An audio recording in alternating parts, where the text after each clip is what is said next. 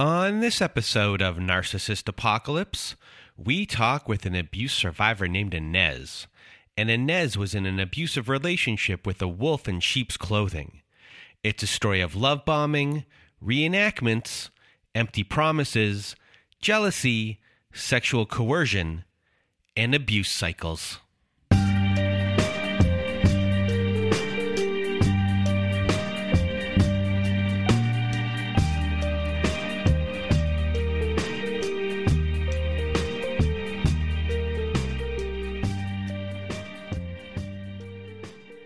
Welcome to Narcissist Apocalypse, everyone. I am Brandon Chadwick, and with me today we have Inez. How are you? I'm doing awesome, Brandon. How are you? I am doing well. Thank you for asking. And if you want to be a guest like Inez is today, please do go to our website at narcissistapocalypse.com. Top of the page, there's a button that says guest form. When you click on that button, it takes you to our guest form page.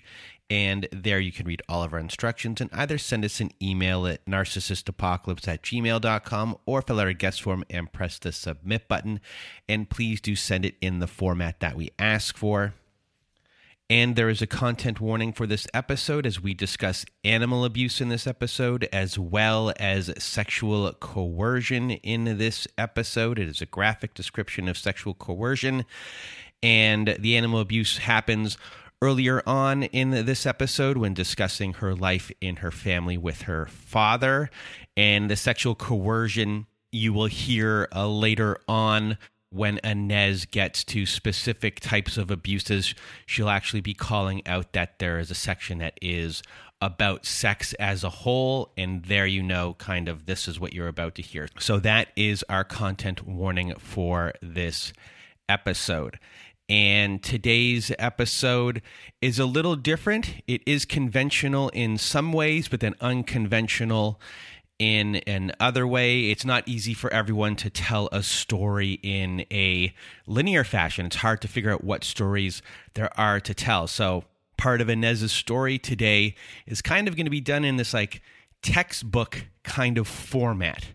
And you'll understand more when you hear it. And Inez has helped reshape our show in a lot of ways, coming up with this kind of format here to give a framework for other people who might have difficulty telling their stories. And this is Inez's second time talking with me, as we tried a recording earlier and it just wasn't working. And we found a framework that worked for her. And I'm very, very thankful that she came back to record for a second time, and that we now have this as an example for everyone who is listening and wants to tell their story and has a difficult time figuring out where to begin and what stories to tell. So a big thank you to Inez for being here today. So I'm just now going to get out of my way and your way. Inez, the floor is now yours. Well, thank you, Brandon, for giving me a second chance. So Brandon and I recorded a week ago, and the only way I can describe the recording process is I sort of went off into the weeds of the pond and got really lost. And then afterwards realized I didn't represent my story or myself very well. And thanks to you, Brandon, you brought me back into the body of water. And so I have prepared today to hopefully be a little bit more organized. But I wanted to share, I think I know why it was hard, which I think a lot of your listeners will resonate with. When you grew up in a home where you were not validated and you were taught like your feelings didn't matter, your voice didn't matter, there is an incredible amount of anxiety when you tell your story or share your feelings, especially when you're monologuing on Zoom, because there was no feedback. There was no, I understand what you're saying. So the nature of the recording process made it very difficult for me to stay in my centered self, if that makes sense. So I'm going to look at you and pause throughout this process so I remember I'm talking to a human. Do you want me to give you some I know what you're sayings? I would actually love that, but it would really help me if there is some reflective listening because of the anxiety that I carry as an undercurrent of, I mean, the chatter sounds like this. Maybe I'm the narcissist. How dare I talk bad about someone? I'm not being fair in my representation of them, right? So the reason why I don't do any of those things is, I try to be as out of the way as possible. And because early on when doing the show, whenever I did interrupt, it threw people off because they had the way that they were going to be doing things. So I tried not to do that. And as time goes on, we went from flying blind to getting people more prepared. And then with recording on yours, it was partly flying blind for me. I knew a general kind of stuff, but I was flying blind. So if I didn't know where you were going, I didn't know if you knew where you were going. Right. And therefore I wasn't going to fully get in there because I didn't want to throw you off because I knew you were nervous already. Yeah, that makes a lot of sense. I welcome your interruptions, and I welcome if you have impromptu insight. I know you sometimes listen and find new insights after, right? But it would be helpful if this feels more like I'm talking to a friend or someone who at least has a backstory. I think you have 3.5 hours of backstory. Some of it is very weedy and messy and circular, but at least I feel like I'm talking to someone who has the outline. I will do my best for you today. Thank you. Do I leave all of that in? We'll find out. So here's my prompt for you. Thank you for, taking the time and going back and doing notes. I hope I wasn't too harsh. I hope that you feel safe doing this, and I will try to be the safest as I can be while also trying to do my job. But Inez, let's start off your story. Tell us about your family. I grew up with two parents that are survivors, but very wounded people. And because I grew up in a national park in the United States, it was very physically isolated. And I was thinking about my family and how they sort of created their own little island in the woods.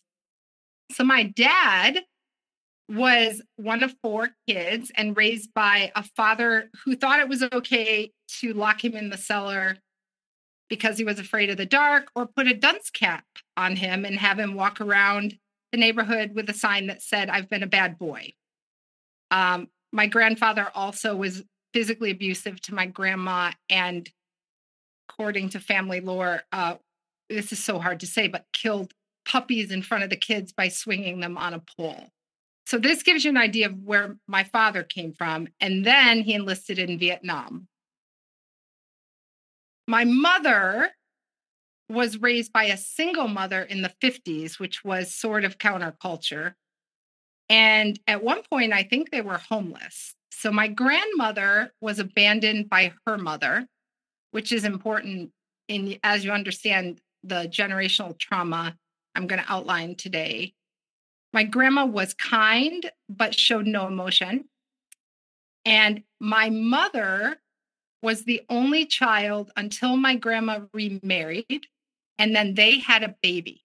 And that baby, my aunt, was the favorite. And my mother would have been the ostracized black sheep, at least according to herself. And this is important because, drumroll please, I became the exact same thing. So my parents had 2 girls. I'm the oldest of 2. My sister's 18 months younger.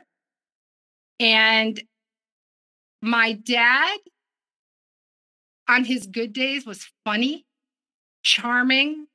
Like, he never actually moved beyond being 12 years old. He would stick his fingers in our food.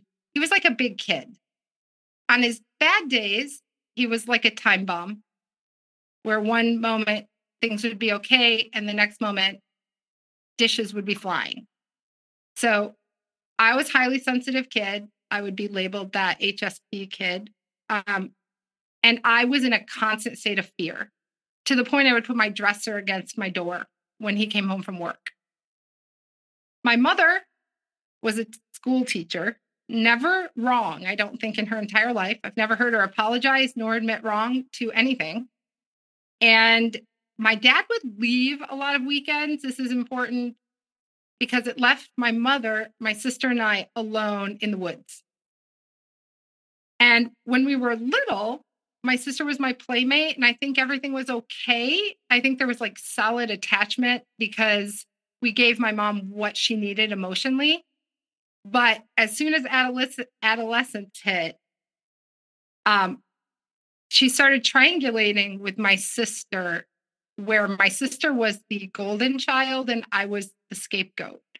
And I remember being really, really angry and hurt, but not understanding what was happening. It was just, I wasn't liked. And the only word, and it's so hard to feel it, is contempt that kind of comes to mind. My mom would say my name in this way that just sounded like utter disgust.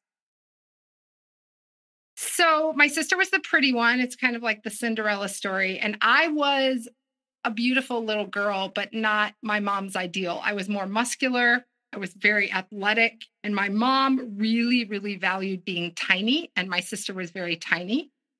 So this body theme today, when I talk about my most recent relationship, what I realized is being rejected for feeling like you're physically inadequate and there is absolutely nothing you can do to fix it is a completely powerless feeling. And it also creates a level of shame that, for me, it got pushed so deep, almost to the point I wouldn't have even been able to admit to myself that deep down I felt there was something wrong with me. But I carried this inside like I was never going to be enough. But I compensated for it, Brandon, by being valedictorian, and I did really well in school, and I went in the Peace Corps. And then I had about 8 years of doing really cool things like teaching at-risk kids in the woods, and I went to grad school. So I kind of looked on the surface like I was really, really confident and capable, but I deep inside felt unlovable because I wasn't physically enough. And I developed bulimia, which I think I would have passed the lie detector test if someone had asked me if I had bulimia, because I called it like situational bulimia. It's when I got emotionally overwhelmed. But the point is, I had to do something with the shame or have a coping mechanism to deal with what I call a fractured self. And I was thinking after our last attempt at recording that this disconnect between what I presented to the world and how I really deep down felt looked a lot like my family. Like my fractured self looked like my family of origin. On the surface, people would say, you are so lucky to have your parents. You know, your mom is teacher of the year, your dad is the funny guy, but behind closed doors, things were really different. I have, at that time, I know I'm smart. I know I'm capable. I can do anything I put my mind to. I went after every opportunity. So I've heard these stories with some of your guests before. There's one in particular, I forget her name. She was raised by two academics and she had an eating disorder. And she ended up in a really awful relationship where, you know, the parents had to kind of intervene. She was Canadian. I remember this story because on one level, she was really successful, right? You see this as a theme. If anyone had looked at me, they would have said, this is a badass leader who has so much confidence, but not with intimate relationships. And that's that unexamined wound is why I ended up in these I call them narcissistic or abusive relationships. It's because I wasn't yet able to look at that deep wound of not enoughness because I compensated for it. You've asked a lot of guests too, what were your coping mechanisms during this time? I think our projected protective self can be a way that we deal with feeling insecure. Does that make sense? Yes, to me, but explain it further. I guess my assumption would be that you are this, boss person in real life. In real life, you are Right. you are this boss person to the world, and in many ways you are, but it's also a part that you're playing, and that it's Right. compensating for the person that was hurt a long time ago, for someone who is looking for unconditional love and acceptance and approval of the people that should be the ones that are giving it to you and taking care of you. And now when it comes to your self-worth and in relationships, you're going to have a tendency to react to this old wound, looking for that unconditional love figure.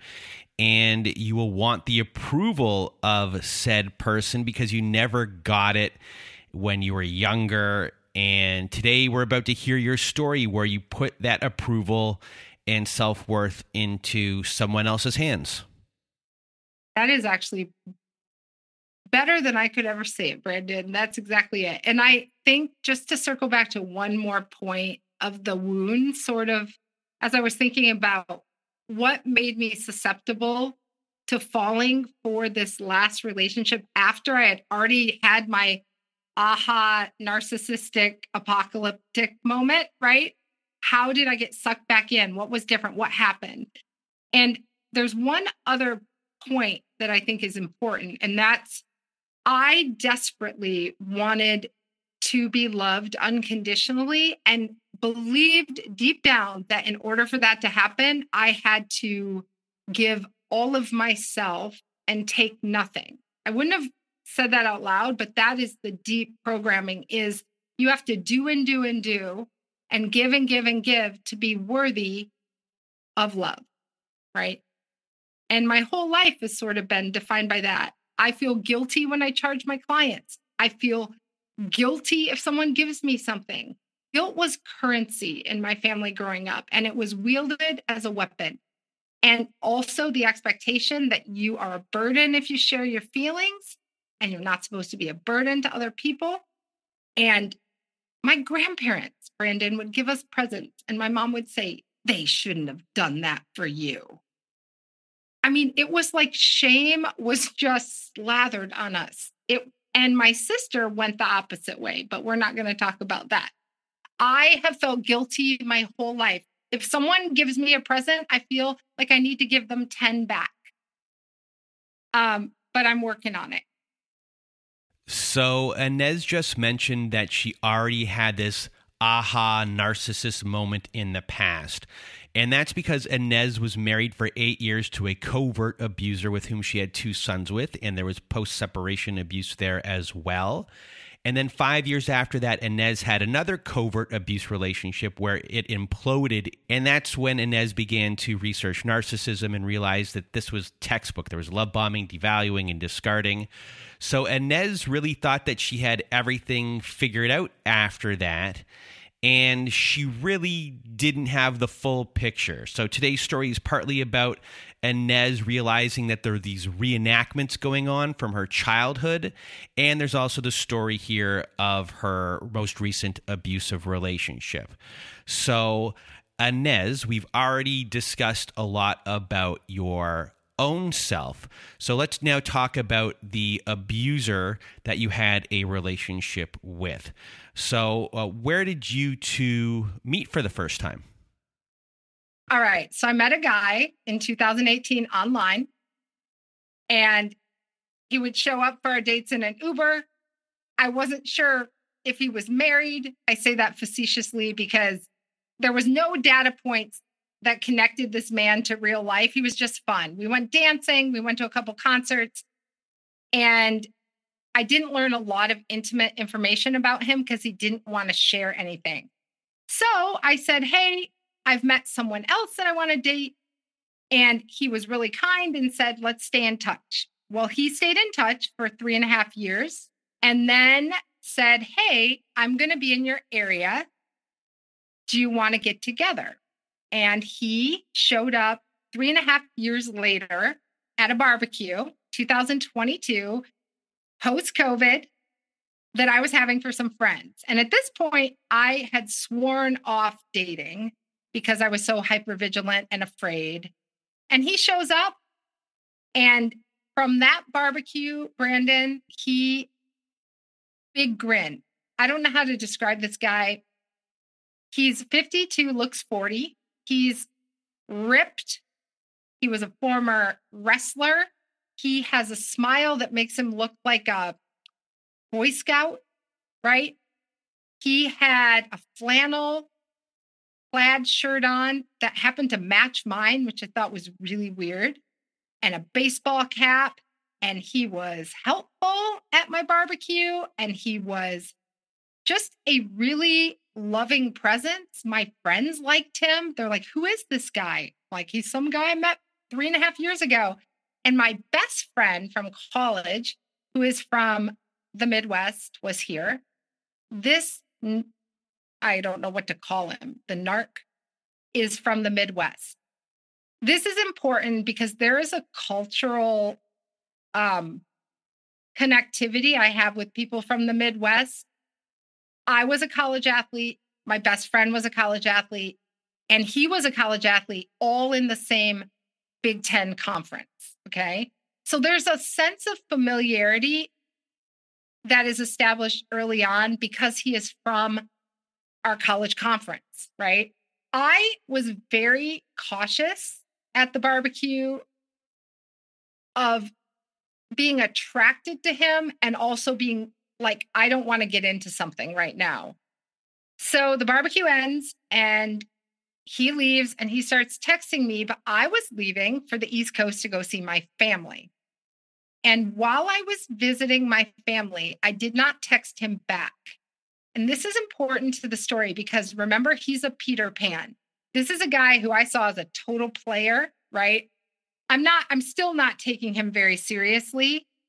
And I'm with my family, which is sort of a pressurized environment. And I don't feel like texting, hey, how you doing? Right? So I come back after a week and I test positive for COVID. So now I'm like, I can't see you because I have COVID. And he sends me groceries to my door. Now, no one knew I had COVID but my kids. And I was really, really grateful and touched by this gesture, enough so that I agreed to go out with him. And this is going to be hard for me to talk about the sexual component, but I need to. I had not had sex in 3.5 years, right? Or since the end of 2019. Nothing. Except, and I felt vulnerable. Being physically intimate brings up a lot of feelings of vulnerability, especially when you are kind of out of the game, right? And his version of love bombing was he knew my wound. He came in and said, you take care of everyone. I want to take care of you. Wound number 1, I take care of everyone. And he knew what to say. Wound number 2, I want to feel desired. And he had the ability to see, I think, my vulnerability in that I felt insecure in myself. I remember I was biting my nails on our first date, and he said, I love that you're biting your nails. He kind of took joy in my anxiety. And I remember it made me uncomfortable, but he turned on full throttle the I want you. You are the most beautiful woman I have ever laid hands on. I mean, it's comical to say it out loud, but in the moment, like, I really believed him, right? He would say things over and over like a script. And I remember I had a feeling in my body like, this feels really scripted, right? This feels really like brainwashing because you're saying the same things over and over, like you're reading a sticky note. But he would say, I want to marry you. You're the most beautiful woman, blah, blah, blah. All of that would have meant nothing to me. I would have ran for the hills. But right before all of this got turned on, he opened up to me. And he opened up about how he was abused and how he overcame that abuse and how he forgave his parents. And so now I have this person in front of me who's been through horrendous abuse. And he's overcome it. And he's not just overcome it, he's forgiven the people who abused him. And in the process, you start to see him as this person who has empathy for people. And that could be, couldn't be further from the truth, but you just don't know it yet. Exactly. And I'm so glad you said that, Brandon, because I think the marker I kept going back to is I thought this man has empathy. Like he's got empathy for his dad's struggles and why his dad was horrific to him. And he's got empathy for his mom. And he would say, my mom is a business owner and she does everything. She's a workaholic. And I have so much respect for my mom. And he seemed to be, there's 4 kids, none of the kids married. So this is where I have trouble telling the story linearly because it's informed by the fact I've met his parents and I saw that his mother has no feelings and no opinions and no right to do anything other than serve his father. Like it's like a swarm of bees. There's 4 kids. My narc is one of them. All 4 children over 45, never married. They all live, except for my narc, around the dad and are just trying to fix or connect or do what the dad wants, right? So my narc, in a way, reminded me of my dad, and this is so hard to say. There were years where I couldn't even look at my father because I was so afraid of him. My dad is a Marine. He's a Vietnam vet. I have never dated anyone who was in the armed forces, and this narcissist was a Marine. He had been in combat in Somalia. He was so much like my dad that it opened up a place in me that I think felt so much compassion on such a deep level for what he had been through and what he had overcome, just like my dad, that it was equating my dad with him that I think kept me rationalizing his abuse early on. So it just sounds like there's this unconscious part of you that is saying that you just want love from your dad. I think you're right. And I think it's so hard consciously. I was like always happy when my dad was gone. I didn't even want him around. He was very scary. But we're biologically wired to want our parents to love us. And I had 2 parents that are incapable of love. They're absolutely incapable. And that realization has set me free in my adult life. But I had this wound, and going back to the body, here I am. I'm a business owner. I have a very rich life. I've got friends. I've done a lot of inner work. I run a run club. I'm taking really good care of myself. I meditate. I when he meets me, I'm sort of really invested in my own self-care. And I see this man who's like, I want to care about you. I want to take care of you. And for about the first 6 weeks, I think that's about how long it lasted, he showed me that he wanted to do that. He caulked my bathroom. he has a lot of skills with building and tools, got a lot of tools. And I was so moved. I felt so bad because I feel guilty, but I was so grateful. And then I'd make him steak dinners, and I would, I tried to pay attention and get him things that he needed. And I thought, wow, this could really be a relationship where each person gives 100%, which is what I've always wanted. Not meet in the middle, but I want to give all of myself and be with someone who wants the same. And then he started talking about, I'm going to marry you. I've been waiting for you since 2018, which was comical and also made me a little what do you mean? You've been texting me what's up? Or I'm in Hawaii. How are you? That's not chasing someone. That's low hanging fruit. So it became kind of a running joke, but he would say, you're my favorite person in the whole world. Now, Brandon, I cannot tell you how many times he said these things. It was like brainwashing. I think many people get love bombed in different ways. He wasn't super generous with gifts. There weren't lavish gifts, but he was honed in energetically, sexually, and then also verbally, just making all these promises, all this future faking.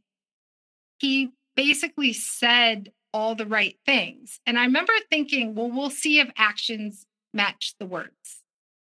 But I got addicted, I think, to the high beams. I think of high beams and low beams, his high beams were on, right? And I felt really desired. I felt beautiful. I felt wanted. I felt like there was hope for my future. I also felt an immense amount of, I'm careful with the word pity and compassion. Pity has a power differential, meaning when you pity someone, you actually think you're better than them. But because I had more psychological education, I did feel this element of I was responsible for helping him learn to communicate or solve problems. And that is important because I ended up stepping into this caregiver role that I didn't sign up for. It involved when we hung out, because I have 2 kids, he lived 2 hours away. He would come here over 50% of the time, and I would make dinners. I would do things that he would praise. He really appreciated them. The feedback loop was, no one has ever cooked for me before. There was a lot of no one has ever done this for me before. And infused victimhood, he, as a wrestler, was put on his first diet at 9, and he couldn't tell me what he was fed when he was a little boy. And I love to feed people. That's a love language. So I also felt bad for him that he wasn't cared for, right? And this is important because that's my maternal, very maternal instincts, right? I want to feed him. I want to make sure he has, clean clothes. And it wasn't completely caregiving because we had this very mutual sexual relationship. But as the relationship progressed, I slipped more and more into feeling responsible for his feelings, his food, his well-being, and he did less and less and less.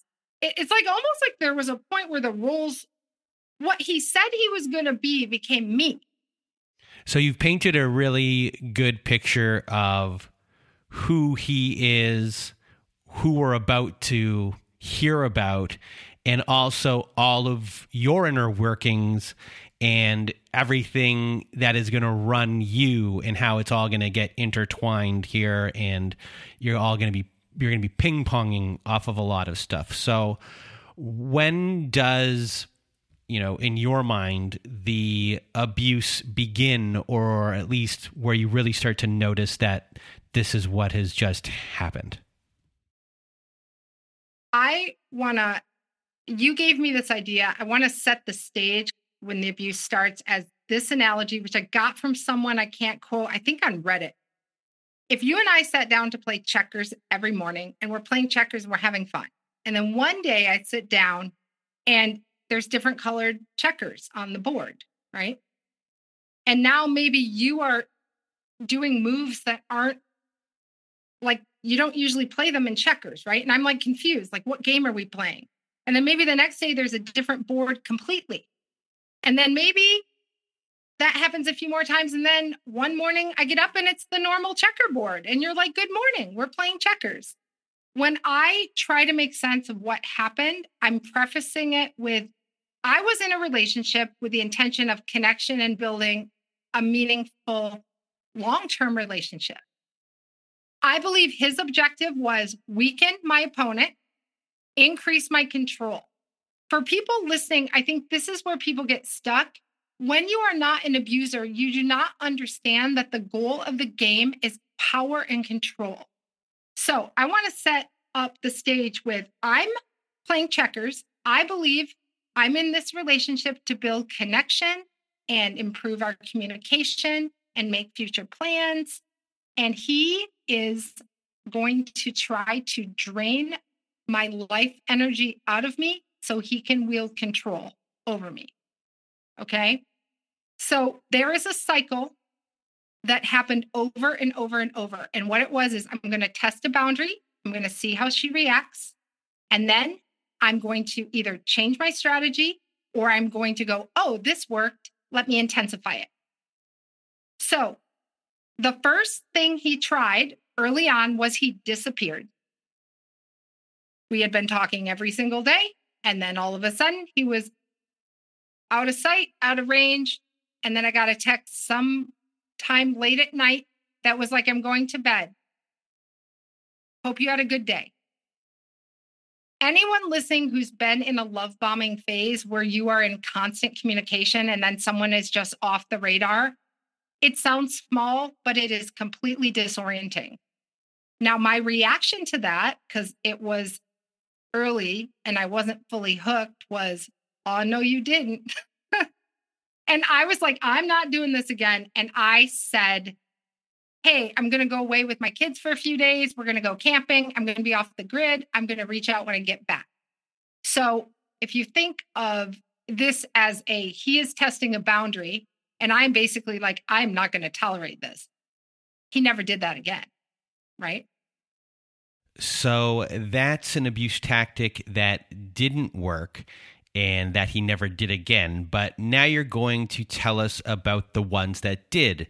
And for everyone who is listening, each tactic will have its own linear story, and then we will move on to the next tactic. And then this will be followed by 3 different types of abuse cycles that Inez endured. So Inez, start off with the first abuse tactic, which is praised put-downs. So the first behavior is the use of verbal praise to hook me in, and then its progression into subtle put downs. So it started with so much verbal praise. You're the most beautiful woman. I've never been with a woman as beautiful as you. I'm so lucky. You're my favorite person in the whole world.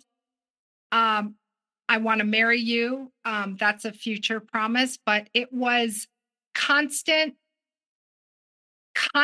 just salve of, I love you, I love you, I love you, I love you. That was like month 1 or 2. And then by month 3, like most relationships, that gets a little bit less. But then there were a couple name calling incidents where now he called me a bitch, which was really, really scary when he got angry. And then he started to kind of pair, baby, I would love you if you gained 150 pounds. I would throw flour on your lady parts to find I can't even say it, right? So he would pair, like, I'm going to tell you I'll love you no matter what, then objectify you and make you feel like a piece of meat, right? It's so hard to explain. So I would kind of laugh, but in my belly, I didn't feel right. Then he would take photographs that were unflattering And we laughed a lot, and he'd blow them up. All the photographs were of me, not of him. And we would laugh so hard at this. I remember one picture he took in the airplane, and my arm was on wide angle. It looked wider than my head. And I was laughing at myself, and he was laughing. And then there'd be another picture, and I didn't want to laugh so much. Like it kind of, there was an ouch, because he was actually making fun of me, but in a way where I couldn't quite call it out as mean. And this is what my dad did as well. And then towards the end of the relationship, there was very little verbal praise. It was like intermittent, but then it would be followed by like no words. And when you have been told that you're loved and you're wanted, and then there's desert, you feel the withdrawal of the, like, what happened to you loving me? Now you're looking at me like you don't care, right? And that is a weapon. So the last part of the verbal praise is he would use praise with warnings, like instructions. Like, we were out to dinner and there was an issue at his property that he rents out with someone who was staying in his Airbnb. And I said, well, should we go? We don't want to make them upset. We want to make sure their issues are taken care of. And he said, I'm so glad you said that, because if you weren't like that, we probably wouldn't be together. So there were a lot of instances where he would say, thank you for being this way. And if you weren't this way, I wouldn't tolerate it. And it was an instruction manual. And because I'm highly sensitive, I internalized everything, including early on when he told me a story about his ex-girlfriend not bringing him breakfast when he was sleeping and they were staying at a hotel. Breakfast is for a set amount of time. And he was just so upset that she would bring breakfast up for herself and not for him. That was also part of his instruction. Every story he told me about what his exes did or didn't do was internalized as something I needed to download and then listen to, if that makes sense. And so the next behavior I mapped out is, it started off, I've been chasing you since 2018. I want to marry you. We're going to live in a tiny house. We're going to go back to Hawaii. There was a lot of talk about the big future. But because my life is so busy, when I think of future faking, it's also on a micro level. It could be we're sitting and watching TV and he says, I'm going to give you a full body massage. I'm going to give you a massage. But then he would never actually initiate giving me a massage. And given my personality and a lot of my wounds, I'm not going to say, where's my massage? I consider these future faking microaggressions where he would promise something in the moment and then not follow through. And I, at the time, rationalized it, but now I believe with 100% certainty, it was deliberate and that he actually got off on the disappointment, which is so hard for me to understand. But he got off on saying he was going to do something and then watching me sort of struggle, because it's all about control, when he wouldn't do it. I asked him, I said, hey, I'd like to go on a date once a month, because I always was just sort of cooking, and he was always just at my house when we hung out, or we were doing work projects at his house. And I said, I'd like to go on like one date a month. And he's like, yes, yes, yes. But he never planned a date or did anything to follow through with that request. And I said it multiple times. So when I think of future faking, I think of also someone who's pretending to be someone they're not, and they're promising like, hey, he said for a year, I can fix your bathroom light. And he never fixed my bathroom light. That sounds irrelevant, but when there's 100 examples of that, you start to realize that you were hope is the snare. Like, I was snared by the hope that he was going to be who he said he was going to be, not who he was showing up to be. So then you have that cognitive dissonance, right? So the future faking, I think it's much more about the micro future. And then the next behavior is invoking compassion to guilting. And I put these together because guilt and compassion for me are really, it's a dance. So I have a lot of compassion, and I also have a lot of guilt that comes from like white privilege, right? And it's linked to the compassion I have for people who weren't as privileged. He initially was just invoking my compassion by saying, my life was so hard, but I forgive my parents. And he was making my heart sort of open and bleed for him. We had gotten back from a trip. It was Thanksgiving, and I desperately needed time to do my work. I own a business. I was exhausted. And he said, well, I really shouldn't be alone on holidays. In the past, I have gone to a hotel just to be around people, and I haven't always made the best decisions. So there was sort of like this veiled threat of either he was going to binge drink or God knows what else. I didn't ask. But this guilting of like, I really shouldn't be alone on the holidays. So I remember Thanksgiving, I said, well, I'll make it happen. Come. And I made Thanksgiving dinner, and we had Thanksgiving, and I had a great time, but I had no downtime. So the guilting started with like, you're responsible for my well-being. And then it became like, you can't leave me. Everyone leaves me. And by this point, I'm totally sort of hooked in the relationship. I wouldn't fall for that initially, but then it becomes like, I have a history of self-harm. I wanted to die when I was 7. No one loved me. I was abandoned. And now how are you going to abandon me too? So I felt like I couldn't leave him because I was giving, it would be like, I didn't want to feel the emotions in myself. I couldn't live with abandoning someone who seemed so broken. And that is so hard to say out loud, but that is not who I saw in the beginning. But this progression of, you have a lot of compassion, and now over time, I'm going to make you feel responsible for my well-being and my feelings. And he would say, we forgive each other. That's what we do. The expectation was that no matter what he did, I was still going to be there to take care of him, if that makes sense.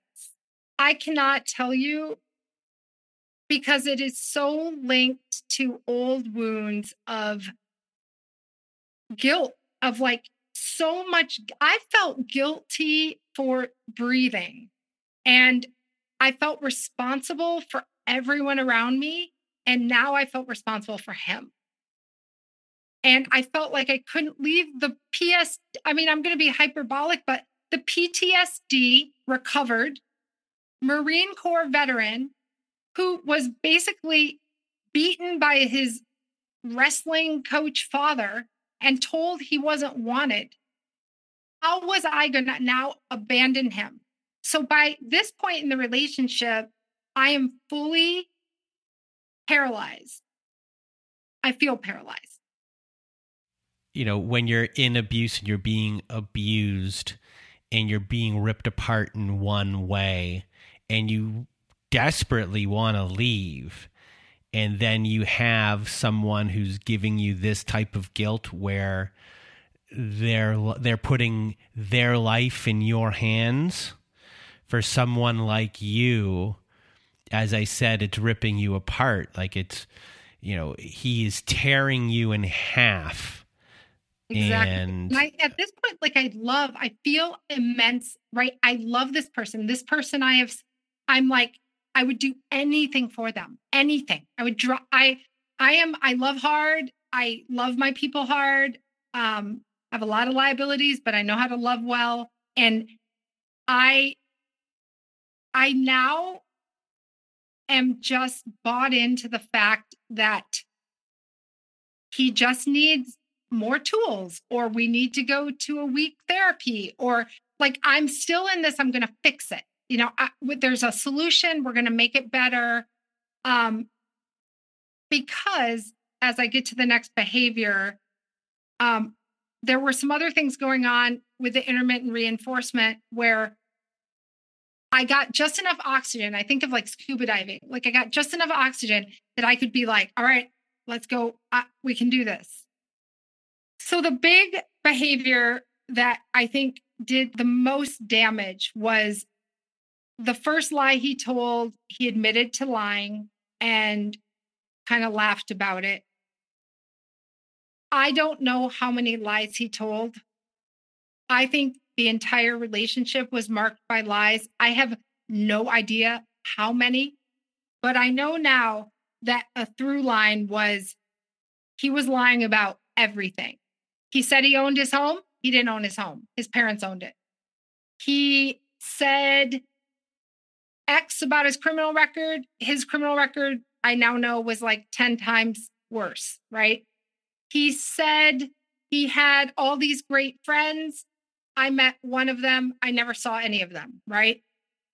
There was such a disconnect between what he was telling me and I think who he really was. I think he lied to himself, but the gaslighting over time of like, that didn't happen. I don't know what you're talking about. I remember I read him a quote on gaslighting and he said, well, that sounds a little extreme. That was his response. Like, that seems a little intense about the power of gaslighting to hurt people. Because I have been gaslit my entire life and told that what I'm experiencing isn't real, it is really hard for me to root myself and trust myself because I'm always giving other people the benefit of the doubt. I think a lot of your listeners probably can identify with that. So the only thing to say about that behavior is it intensified and the lying went from excuses to like contrived, made up stories so he could get out of situations. And the only reason I'm able to know I was gaslit is at the very end, which we'll get to, he decided to admit to me he was taking a medication that he had denied he had been taking. It's a medication for sleep that's also used to treat bipolar disorder. It's called Seroquel. And when he admitted this to me, which he had lied about, he admitted to like 5 other lies when I asked him. And Brandon, I didn't want to ask him any other lies because at that point I was so angry because I was right and I hadn't trusted my gut. And also trying to orientate myself like, what am I going to do? This is in the very end. And he completely changed his personality. So I think what would have happened is he was going to discard me, right? For sure. He had dropped the mask. He stopped pretending and he was an asshole. The end, like the last 3 weeks, I'm sure a discard was coming. I just pulled the plug first. So the next behavior, the only other one I really want to talk about, because the mirroring is kind of self-explanatory. Over time, he went from mirroring my energy and my love to his mask slipping. And I remember once we were talking and I was asking him questions and he's like, I didn't say you could ask me follow-up questions. And it was like he was possessed by a demon. I had never seen this part of him. It would come out like a pimple bursting. Like there was all this anger under this like bright, shiny smile. It actually was scary.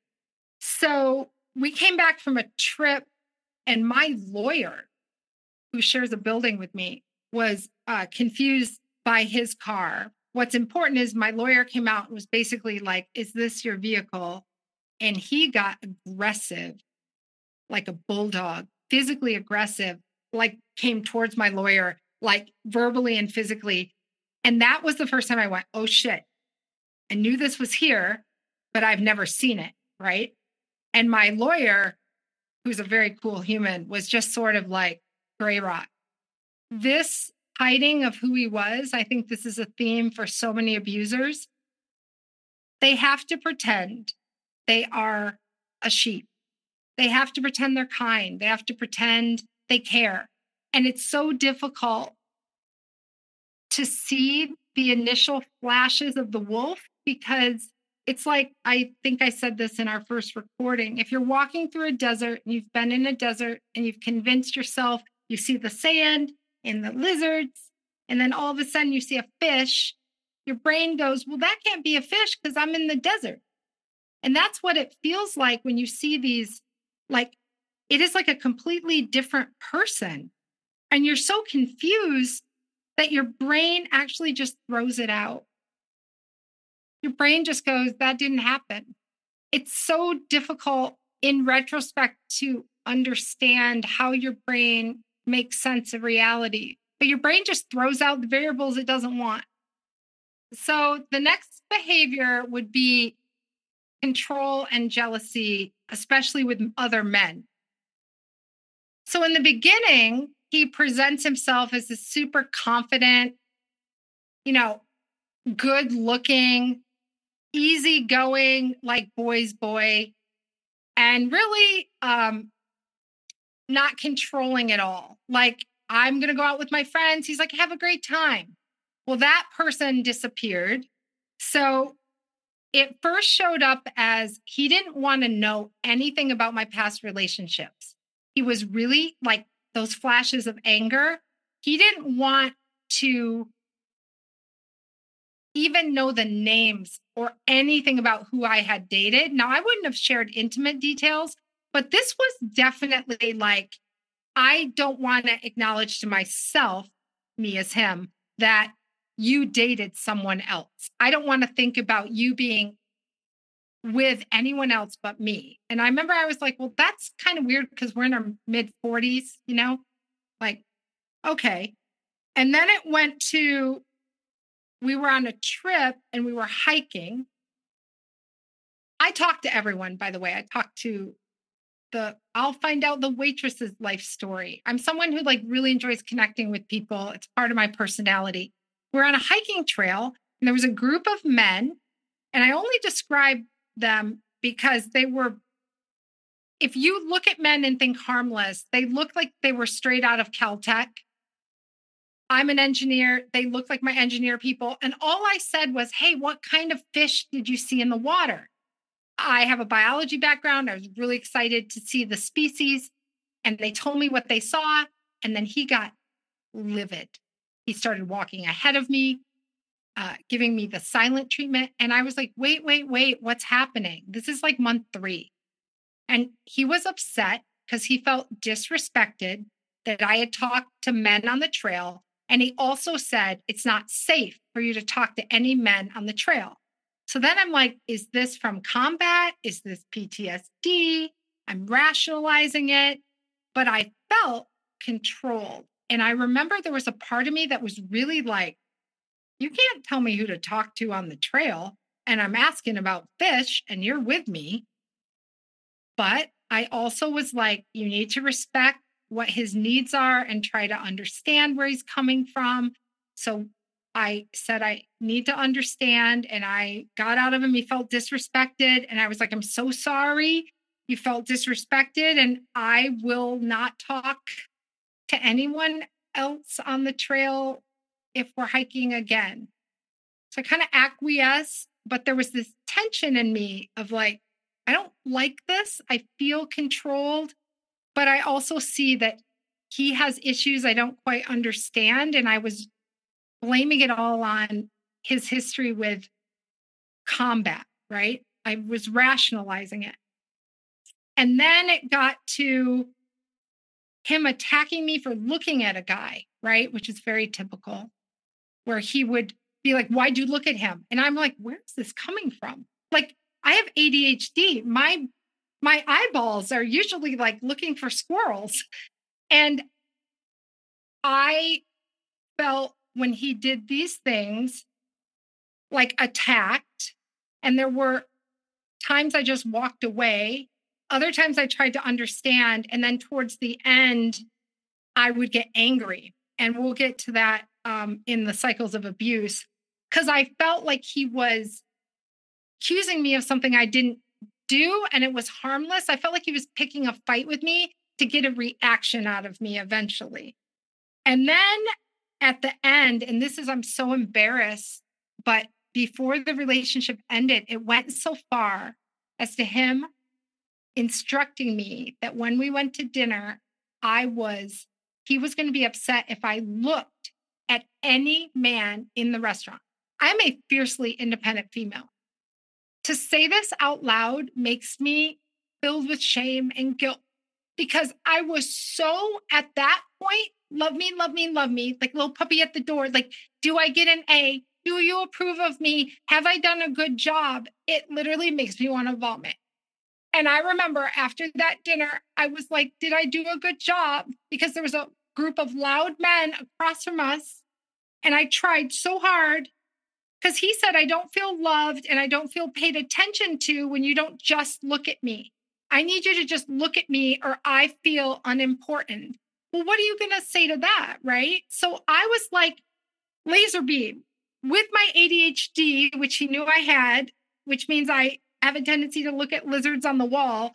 I was so nervous. It felt like walking on eggshells, right? Like, and then I was looking for his approval.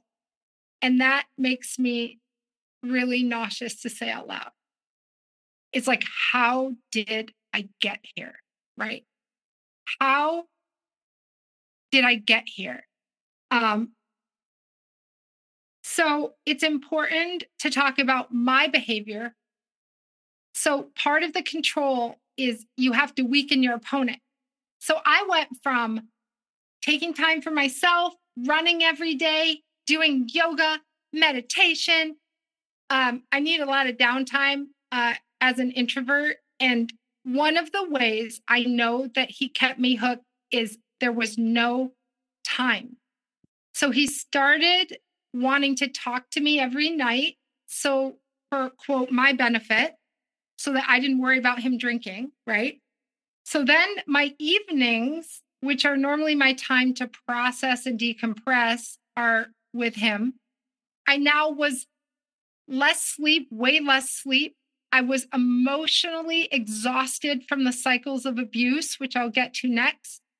And I started to physically deplete. I was drinking more alcohol to deal with the anxiety. Not a positive habit, but it's what I was doing. And I feel like I was a deflating balloon, right? Like all of the care that I had put into myself, my business suffered. I missed clients because I was sick or emotionally distraught. It was like my energy sources were depleting. And ironically, his were increasing, right? He almost was happy when I was sad, which I'll get to in the abuse cycle. But I started doing a lot less self-care, and it was gradual, but it had an effect on my ability, I think, to have enough energy to really assess what was happening. And you asked me when we first recorded, you didn't use the term ironic, but I had the education about narcissism. I've done the download of the lots of it, right? And I still got in this relationship. And I have asked myself the question, why? And I think that this decrease in self-care was a big part of it because I didn't take the time to step out of it. So I think we've gone through, there were a lot of abusive behaviors, but those are the main ones.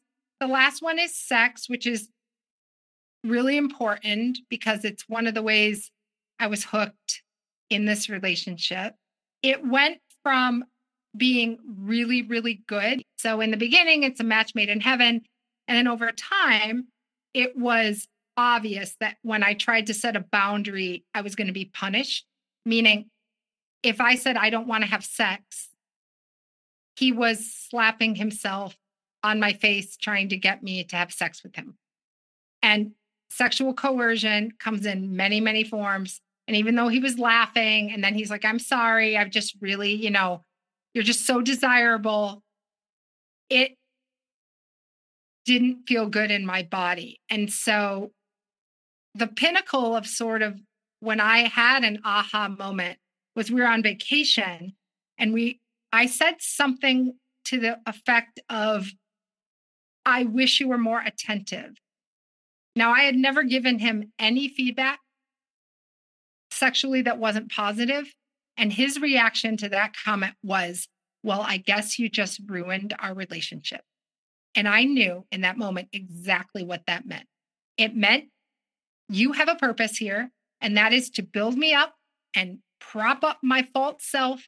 And the minute you tell me that there's room for improvement, you have burst my bubble and you are no longer useful to me. I knew it in my belly. I couldn't have said it like that, but I knew what he meant when he said, well, you just ruined our relationship, because I told him I wish he was more attentive. And then at the end, as the sex theme goes through, by the end, there was an incident just before what I think would have been his discard, where I felt completely objectified. We were in a bunkie cabin in the woods visiting my family. We had not had any alone time together, and he basically used my body to get off. And then afterwards, when I said I was hurt, he got angry, stonewalled me, and didn't talk to me for 18 hours. So I was punished for saying it hurt.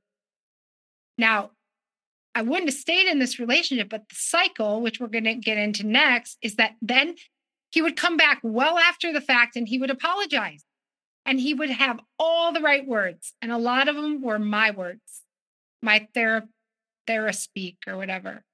And he would use all the right words. But it was after I was so depleted and hurt and stonewalled or not talked to or verbally threatened.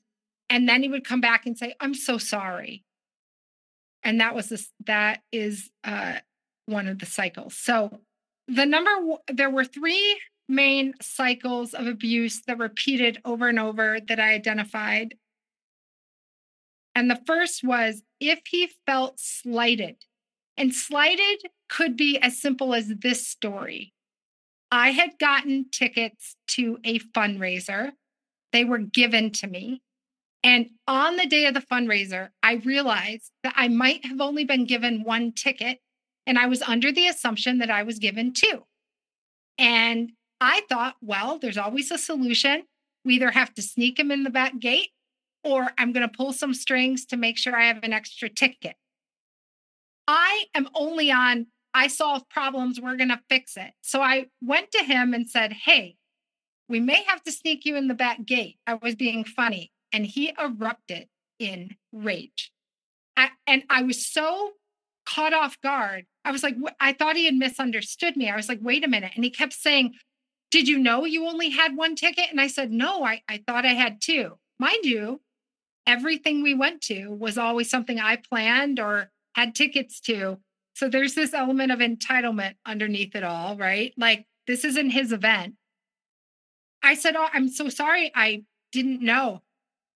For 5 hours, it was like word salad, circular conversation. My body was shaking. I didn't understand what had happened. This is just one example of, it felt like he didn't even speak English, because I'm like, you're not understanding. This isn't personal. I'm so sorry. I didn't know. And he felt unimportant and slighted. So when this would happen, he would punish me with word salad, meaning exhausting conversations that go round and round and go nowhere. Silent treatments, gaslighting. He would call me names, or he would minimize my emotions. And then I would end up getting frustrated, confused. I would apologize. I would wonder if I'm the problem. And then eventually in the relationship, I would get angry. And that's in like the last 2 months. And I'm going to pause on that, because that anger reaction is a way that that's another abuse cycle. So I'm going to focus on the fact that when he felt slighted, he would punish me. And what it felt like is, how dare you not put me first? Or if it was anything where he didn't feel like he was on the pedestal, which I didn't realize until later. And then over time, over the relationship, what would happen is the punishments would get more intense, or the silent treatments would get longer. And he seemed to get more sensitive. So this fake persona in the beginning of being easygoing, and he was cool with changing plans, and he understood I had kids, that all changed over the course of the relationship. The second cycle of abuse, which was the most brutal for me because it's my core wound. There was no room for me to have feelings growing up. Expressing myself is extremely difficult because I'm so used to not feeling validated. And then when you're not validated, you don't feel safe. So I remember distinctly the first time I had the guts to share that he had hurt my feelings. It was like month 3. This is a big deal for me. And I've read a lot of books. And I'm telling you, Brandon, if you could do it textbook, this is what it sounded like.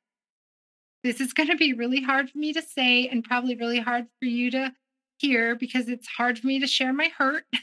I mean, that tone, no accusatory, no anger, just like, I got to tell you that this hurt my feelings.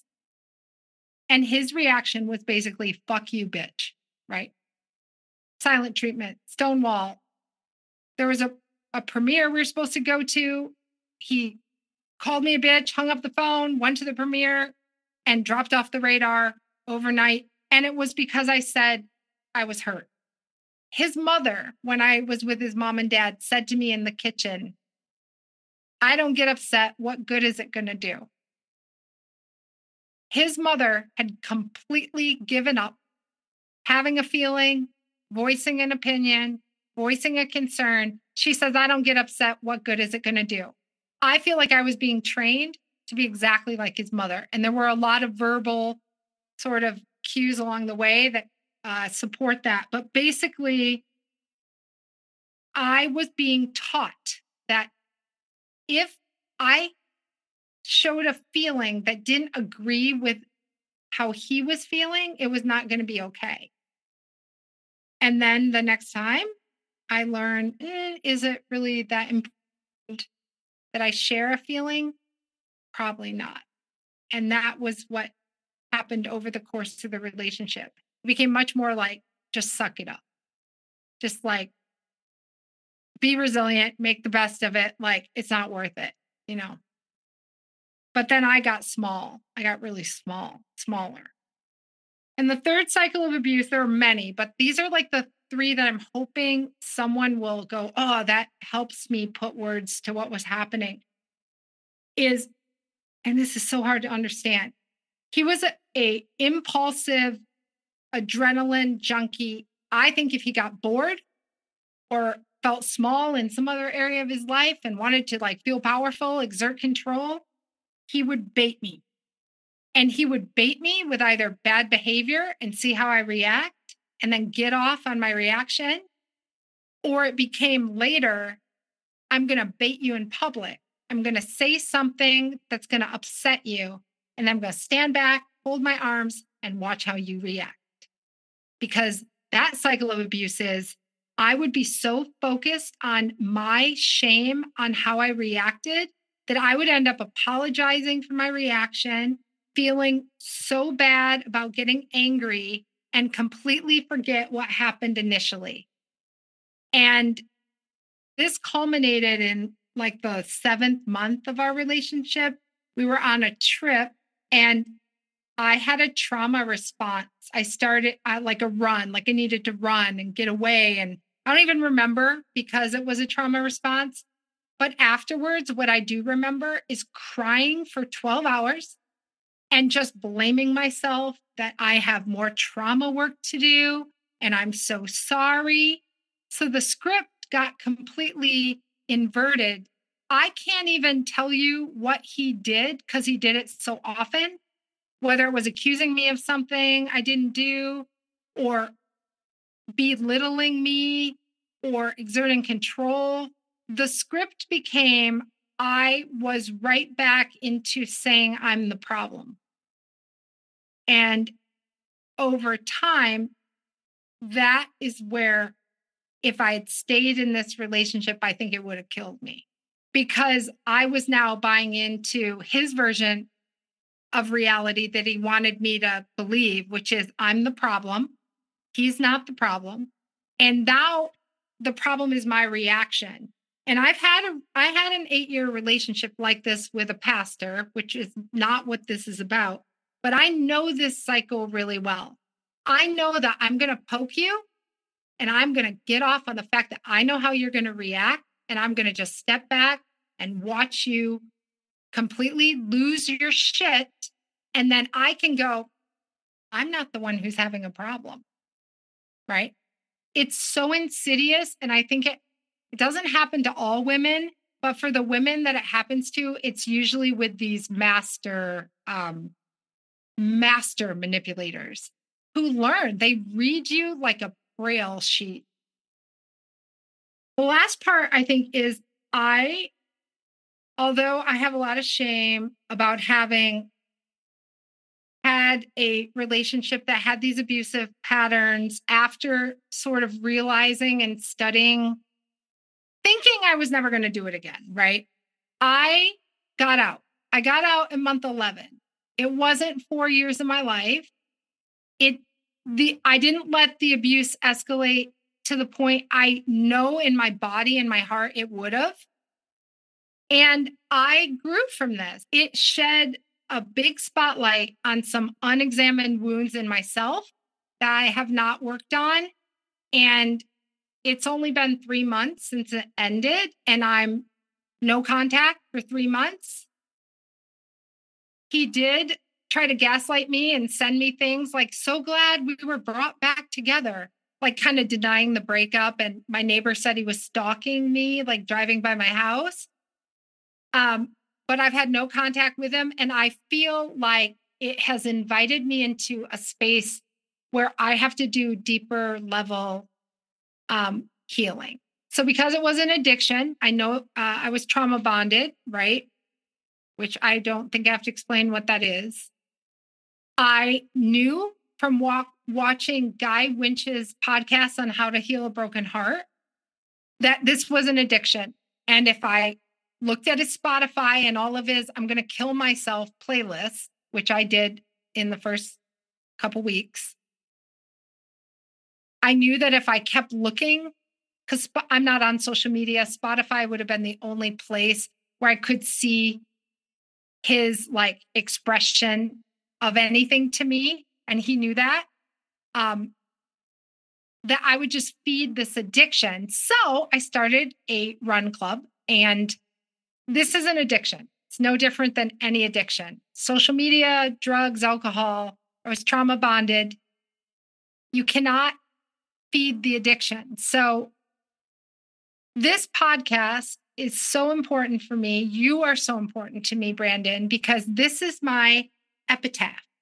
Doing this podcast was deliberate. I reached out to you. I'm so grateful. I'm so grateful for the people that have shared their stories on your podcast, because I'm using this sharing of my story as my final punctuation of this learning experience, this relationship.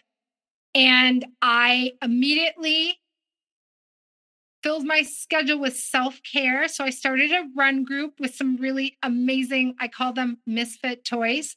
Most of these people have not been running, right? And we had our second run this morning, and we're doing a trail run in 10 weeks. So I sort of diverted my focus to other things, and also the benefits of exercise for dopamine release is very much like what happens when you're trauma bonded. So my advice is care for your body well, don't eat a lot of sugar, exercise, meditate, take care of yourself. It's so hard not to ruminate and go back over things. But the longer you do that, the longer you delay healing. Well, Inez, I want to thank you for being here with me today for a second time. You told your story in a different way today, in a way that we haven't done things before. Or if we have done them, I don't remember doing it in this way before.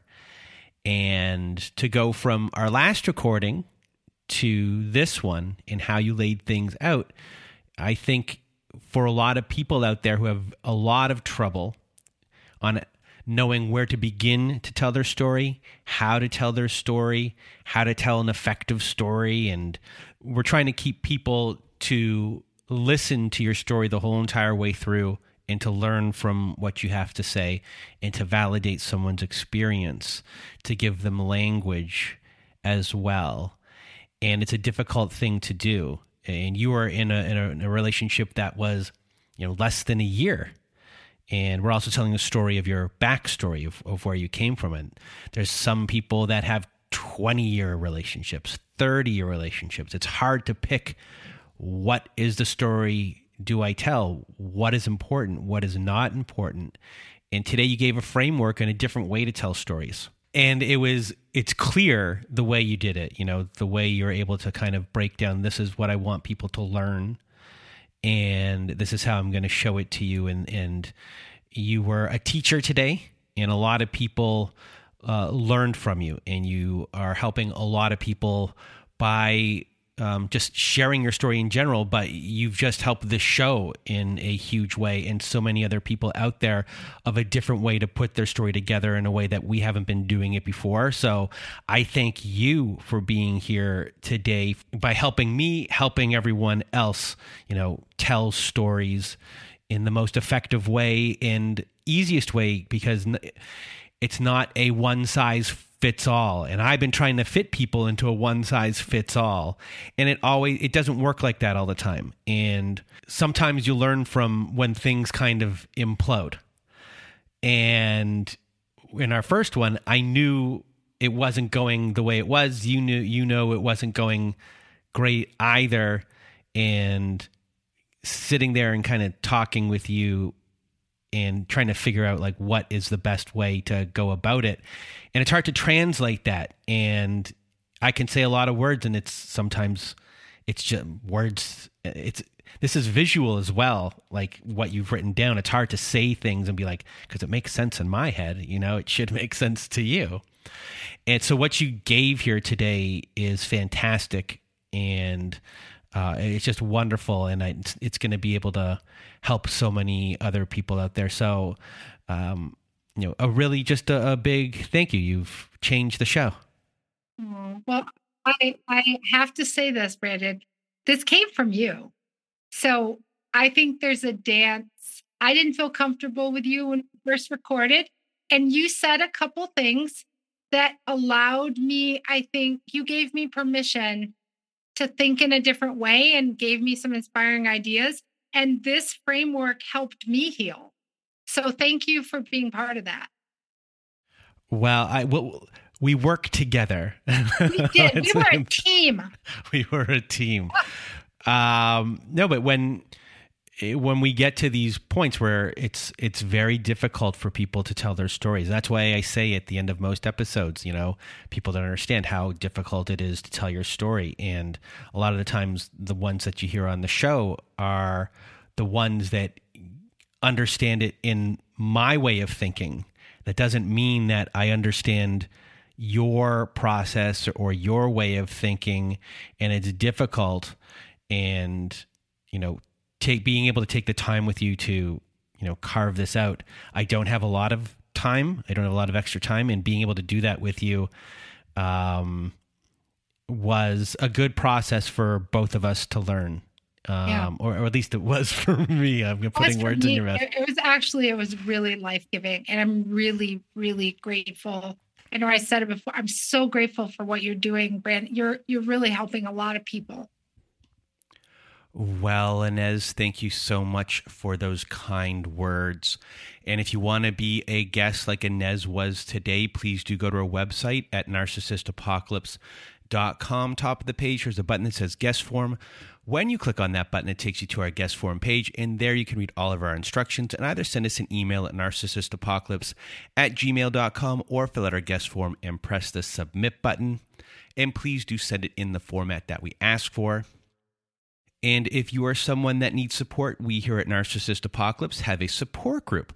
So at narcissistapocalypse.com, top of the page, there's a button that says support group. When you click on that button, it takes you to our very own safe social network. And inside, you'll see that we have Zoom meetings every Wednesday night, Thursday afternoons and Saturday nights. We also have forum boards for you to post on to get the validation that you need from survivors just like you. It is a wonderful group of people on there, so you can share your experiences with all of them and make friends as well. So if you need support, join our support group today.